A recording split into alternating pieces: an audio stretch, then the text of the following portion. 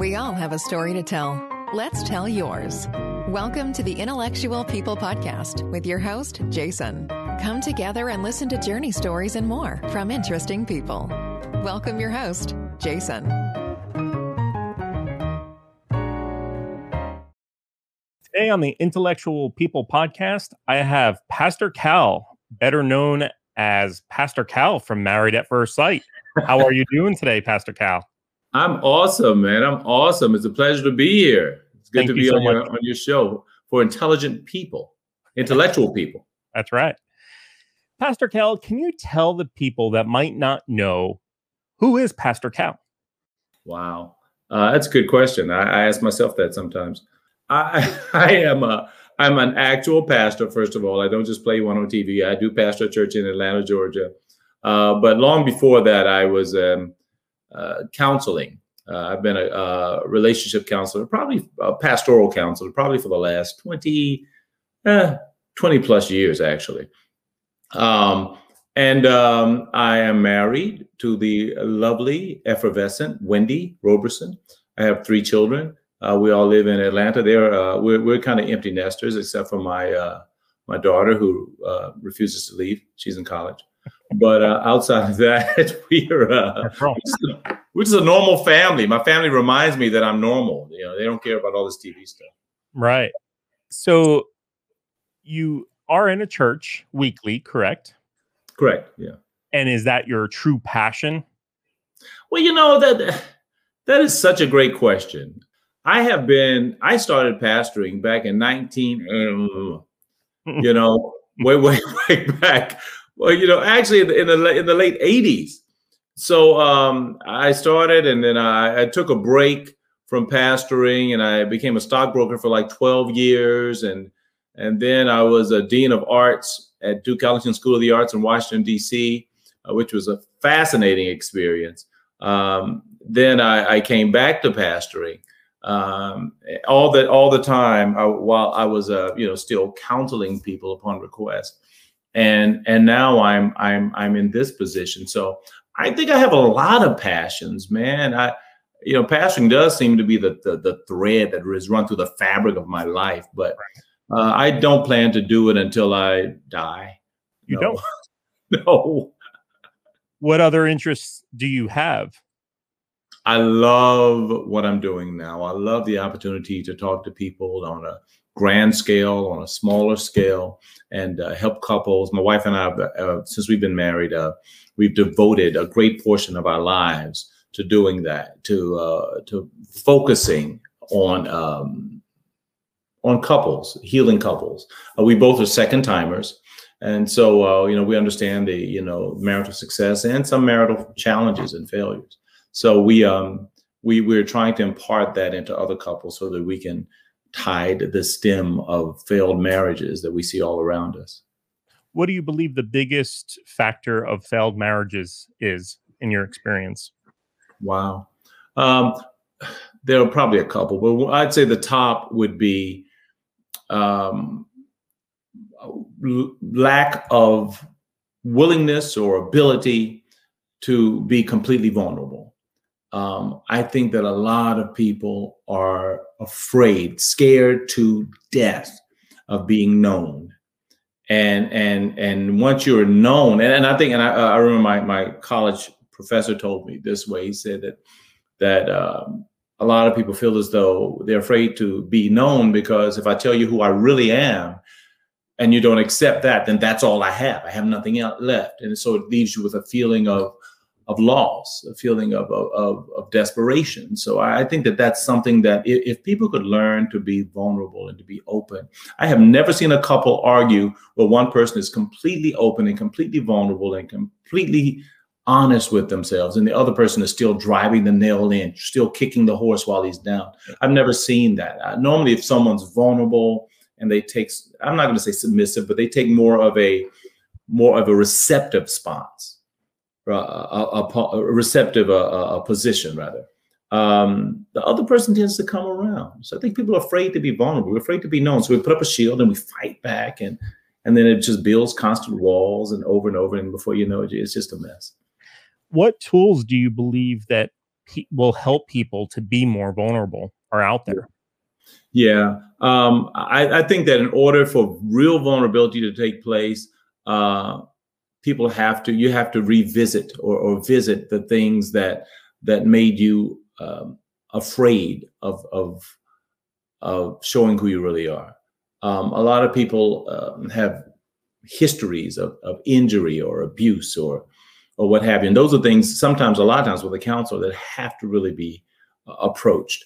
I use a tool called Naked Moments. I mean, it's an old concept, but this is our version of it, where your partner gives you a safe space to become vulnerable, where you actually have an opportunity to speak, and that person in turn does not respond. You're telling them everything on your heart, and you normally use the phrase "naked moment." Honey, I need a naked moment, or sweetheart, I need a naked moment, or whatever. And that light comes on, and what that means is that at that point, the TV goes off, the phone goes down, all outside extractions are lost, and I'm just focused on you, and I'm listening, not for rebuttal. I'm not listening for rebuttal. I'm not listening to see what you say wrong. I'm not listening for a comeback. I'm only listening to gain information, because this is a pivotal moment for me to learn who you are. And we take couples through that quite often about how to have naked moments. And once you learn and feel, and I guarantee you that once your partner talks to you and you just listen and just say, okay, fine, I understand, tell me more. Okay, fine, I understand, tell me more. And once you're just listening, after a while, your partner will start to calm down and say, okay, well, how do you feel? And then it's your turn, not to shoot back, but it's your turn to say, you know what? I hear you, and I want us to be better. So I'm going to work on that. And that takes a lot. It takes a lot. Yeah. Well, vulnerability and communication, very important, right? Oh my God. Yes. Absolutely. How did Married at First Sight come about? Wow. For me, or just in general? Well, let's do both. Let's talk about how it came about in general, and then for yourself. Married at First Sight is a takeoff from a Danish show that's been around for a while, actually, called Married at First Sight. Of course, not in English, but it was called Married at First Sight. And so Kinetic Content, under the leadership of their founder, Keith Colin, developed the show from that Danish broadcast. And he, of course, the first few episodes you'll see are a lot different than the way we do it now, because it was almost required that they follow that particular format. But it's changed and it evolved into what it is now. I came in on the 4th season of Married at First Sight. My wife and I actually were contacted by a casting agency who were looking for a couple for one of their other shows, 7 Year Switch. And so Wendy and I, we decided to, we'd look at it. And so they contacted us, and we suggested a couple that was having some particular troubles that we felt that this might be a possible solution to. And the couple kept talking about us. They constantly talked about what we were saying. Pastor Cal told us this, and Wendy told us this. And so they talked about us so much to the production that they wanted to meet us, and they wanted to film us doing an actual counseling session with them. And then during that time, they were contacting people and texting people saying, "Oh, wow, you gotta hear these people." And so that led to another meeting with the production company and some other short stints we did with Little Women of Atlanta and some other little projects. And eventually I was asked to be a member of the experts for Married at First Sight in season 4. And the rest, I guess, is history. How authentic is it? Yes. Let's get into that. How authentic is Married at First Sight? Now, this is going to surprise you. Look, it's about as real as you could possibly imagine. I think a lot of people feel as though Married at First Sight is sort of like it's almost like scripted, but it's really not. We choose now 5 couples out of thousands of applicants. And by the time we get to these people, these are actual people who actually want to be married. And we actually are vetting them with psychological background checks, psychological evaluations, criminal background checks, et cetera, et cetera, et cetera. They can lie to us, as we've seen many have. But generally, man, we go through it. We really, really vet them. And then Dr. Pepper, Dr. Viviana, and myself, we sit down and we interview them exhaustively until we've chosen these 5 couples. Then there's still, even with all that being said, there's no accounting of what's going to happen once the camera comes on and these people are actually under the pressure of the experiment. There's no real telling what's going to happen. But it's very authentic. There are no, we don't plant information. We don't script how it's going to turn out. I know some sort of partially scripted shows will say, well, this season, this is going to happen and this is going to happen. None of that. We simply turn the camera on and let them be married, period. So what you see is actually what's happening without any prompting from us or for the producers. People think that the producers are doing this, the producers are doing that. Look, the fact of the matter is we're the ones, Dr. Pepper, Dr. V, and I are the ones who actually choose the couples. Right. So the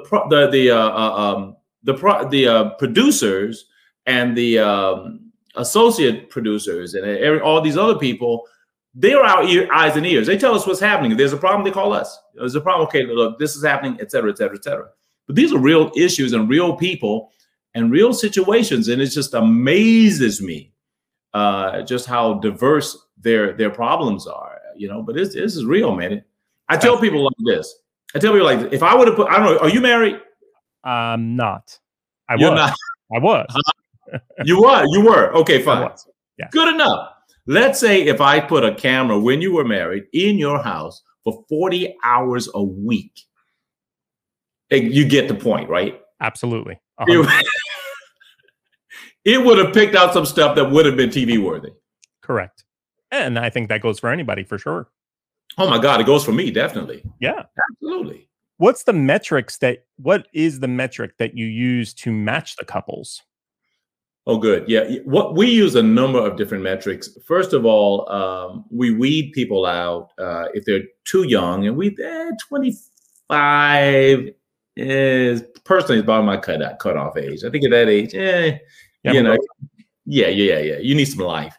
And normally we keep it between 25 and early 40s. People have always asking us, so what about older people? I'm working on it. We're hoping we can do something about it. I would love to see that. Today it did not happen. Unfortunately, that's above my pay grade right now. But once we do that, then we look at, we do a write-up of all. We ask them for all of their deal breakers. We ask them for their particulars. They have to do roughly about a 500 or so questionnaire. They do a 75 question questionnaire to sign up. After that, you do about a 500 question questionnaire. So totally probably about close to 600 questions. Sure. We extrapolate all that information and we create charts. And this is after we're down to probably like the final 25 people that we vetted out just from interviews. And then of those final 25 or so people, we do charts and we look at their compatibilities, their similarities, and also their compatible differences. And then we try to figure out what are the X factors, those things that you can't see, you know, maybe likes and dislikes. So how is this person going to handle pressure, et cetera, et cetera? Well, obviously, we're not perfect at it, but I think we've done a pretty good job. And then we do all that, and then we match. We put a gentleman on the board because normally we have more women than men. And then we have all the possible matches, then, et cetera, et cetera. Then we go through it, we vet, we go through it over ad nauseum till we come up with 5 couples that we all can agree with. The 3 of us, and then we also ask for buy-in. How does everyone else feel about this? You know, because they've been watching the whole process also. How many applicants total do you get for a season? For a season, thousands per season. I think totally we're over 75,000 total that have that have applied since the beginning of the show. I think it depends. For instance, in a city like we're casting for Boston now. In a city like Boston, a great city, but the population is not hardly as big as Atlanta or Houston, where we're currently filming. We're currently showing now. So we may get a few thousand, you know, per city, okay. which is a lot. But That's then incredible. it's a lot of people so we have an incredible casting department that spends, in fact, an Emmy Award winning casting department that has, that weeds through a lot of that before it gets down to us. Interesting. Do you provide counseling to the couples once they are a couple, or individually leading up to the show of taping? We meet with them. We do interviews. If there are any challenges that present themselves, we will address them. We will talk to them. We've done that on occasion. Normally, the bulk of our counseling happens after they're married, but we have on occasion, in fact, the last season, we did meet with everyone prior to the actual, before they even met their spouses. So it varies. If we do see some challenges arising, we will talk to people to find out what they are. I mean, we've had to change courses, late in the game because of some of those, in some of the seasons in the past. But generally, our counseling starts, once they're married and going forward. And even after decision day, we're still available to talk to the couples. I mean, I still talk to couples now from seasons back. Do you really? I really do. Yeah. They'll text me, help me know, what do you think about this? How can we get through this? And so I'll put them both on a Zoom call. This is outside of filming, outside of the cameras. This is just me and them, or Dr. Pepper and them. Because we're actually very invested in their success. We really are. Do you do this for any personal satisfaction, putting the business side away, right? But just to bring two strangers together in hope of giving them what most people want in life? Yeah, man, there is a definite personal satisfaction in it. I mean, look, we have roughly about 8 babies, from Married at First Sight. We have, oh God, how many couples do we have? I don't know, a whole bunch of couples, like 12, I think. Is it that many? Okay. I think it may be about that. Yeah, I think it might be 12 couples that are still married. And it's incredibly rewarding to see these people who have formed families and are doing well. And even some of the ones who didn't get married, I mean, their lives are changed forever because they've learned so much about themselves. And some of the ones who you think have had, like bitter experiences and they should be angry or what have you, they come back and say, you know what? Thank you for this. Thank you. I mean, I'm thinking about Mindy Scheiben, who I love. I think she's so awesome. Yes. Mindy, I love Mindy. And she's so grateful for the experience. I think about Mika out of Philadelphia, yep, or DC. She is so thankful. I mean, so many people are so thankful for the experience, even though they did not find their love match, because it helped them to grow up, and to learn about how to be better for the next person that comes along. So where does the show go from here, do you believe? To infinity and beyond. I don't know. We want, the beauty of this show is that there is no lack of people who want to be married. And believe it or not, the majority of marriages in the world are arranged marriages. And this, of course, is a different take on the traditional arranged marriage. Absolutely. But what we hear is that a lot of people are saying, you know what, I'm sick of dating. I'm sick of swiping left and swiping right. Or I don't want to go on Farmers Only anymore, or whatever, Yeah. So they'll say, hey, look, get rid of all the dating. Just hear what I want to say and find me somebody. I mean, come on, that's everybody. Yep. Dating sucks. It sucks. I mean, you're a single guy. I mean, come on. Dating sucks, man. And so the beauty we have here is that there are so many people who want to just get into the marriage situation, find me somebody who's going to be compatible to me and let me be happy and just ride off into the sunset. So as long as that exists, I think that we have a show that's going to add some value, to our viewers' options. So I'm looking forward to more in the future. Excellent. Are the participants paid at all? Well, you know what? They are incented with money to cover expenses. Okay. because sometimes they're inconvenienced. Sometimes they are, they may have to skip a job, work or something. But are they paid as celebrities would be paid? Absolutely not. And that's by design. I saw on the internet, someone said that they're getting like $1 million an episode or $1 million. Well, hey, they're getting more than me. I mean, I was just going to say, Pastor Cal wouldn't mind that, right? Yeah, I'll be married at first sight. No, but they're incentivized, but which is reasonable. But no, you don't do this for the money, and that's by design. Chris Colin, who created the show, said he does not want people to look at money as a factor in getting married, and I still respect that. Absolutely. Pastor Cal, do you have a book?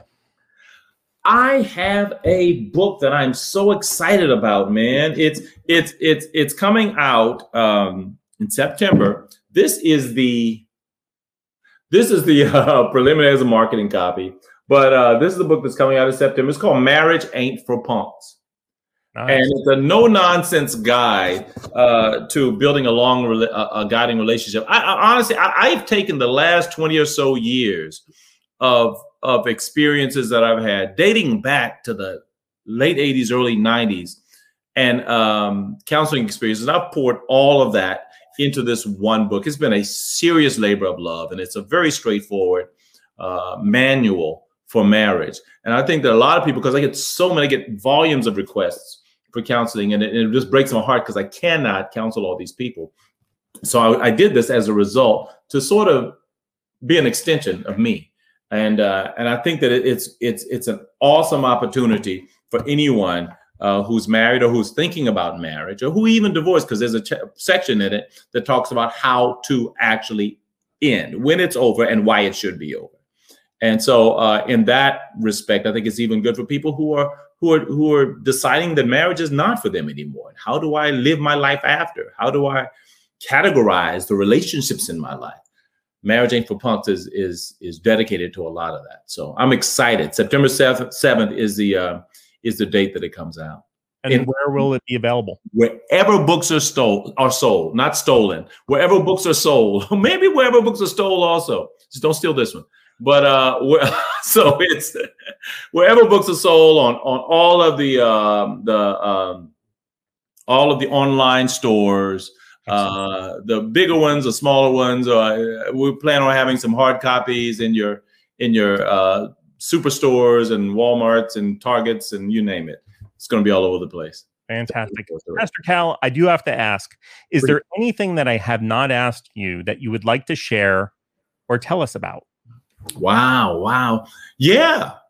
I want to tell you about my wife, who is freaking brilliant. Okay. And I think, and I say this, I don't think I've ever done this. Because people ask me that all the time, and I don't say anything. But a lot of I told my publisher that her name needs to be on this also, because she's so insightful. Wendy is so insightful, and she adds so much to everything that I do. So I'm giving her a shout out and letting everybody know that Pastor Cal wouldn't be Pastor Cal without Wendy. So that's one thing I want to tell everybody about my wife. She's a boss. And if anybody wants to learn more about Pastor Cal, they can go to calvinroberson.com. Also Instagram on I am Calvin Roberson on Instagram. Any other social media you'd like to plug? Twitter, or I don't know. Twitter, I think, or Facebook. Look, I'm old school. Okay, I still remember MySpace. So okay, just got rid of my AOL account. I get it. But CalvinRoberson.com and Instagram is basically where you'll find most of my presence. Great. Okay. Well, thank you so much for your time. I really appreciate it. I hope everybody goes and checks out Pastor Cal and check him out on Married at First Sight. When does the new season start? Oh, wow. Well, new season is still being is yet to be announced. I know it's going to be in Boston. We can expect it sometime in the summer. The new season, we're filming in Boston now. The season in Houston should be debuting sometime in the summer, normally around July-ish.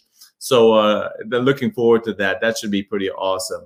But we're still in season 12 right now, and I think as of this podcast, tonight is decision night on Wednesday. So the show comes on every Wednesday. It's decision day.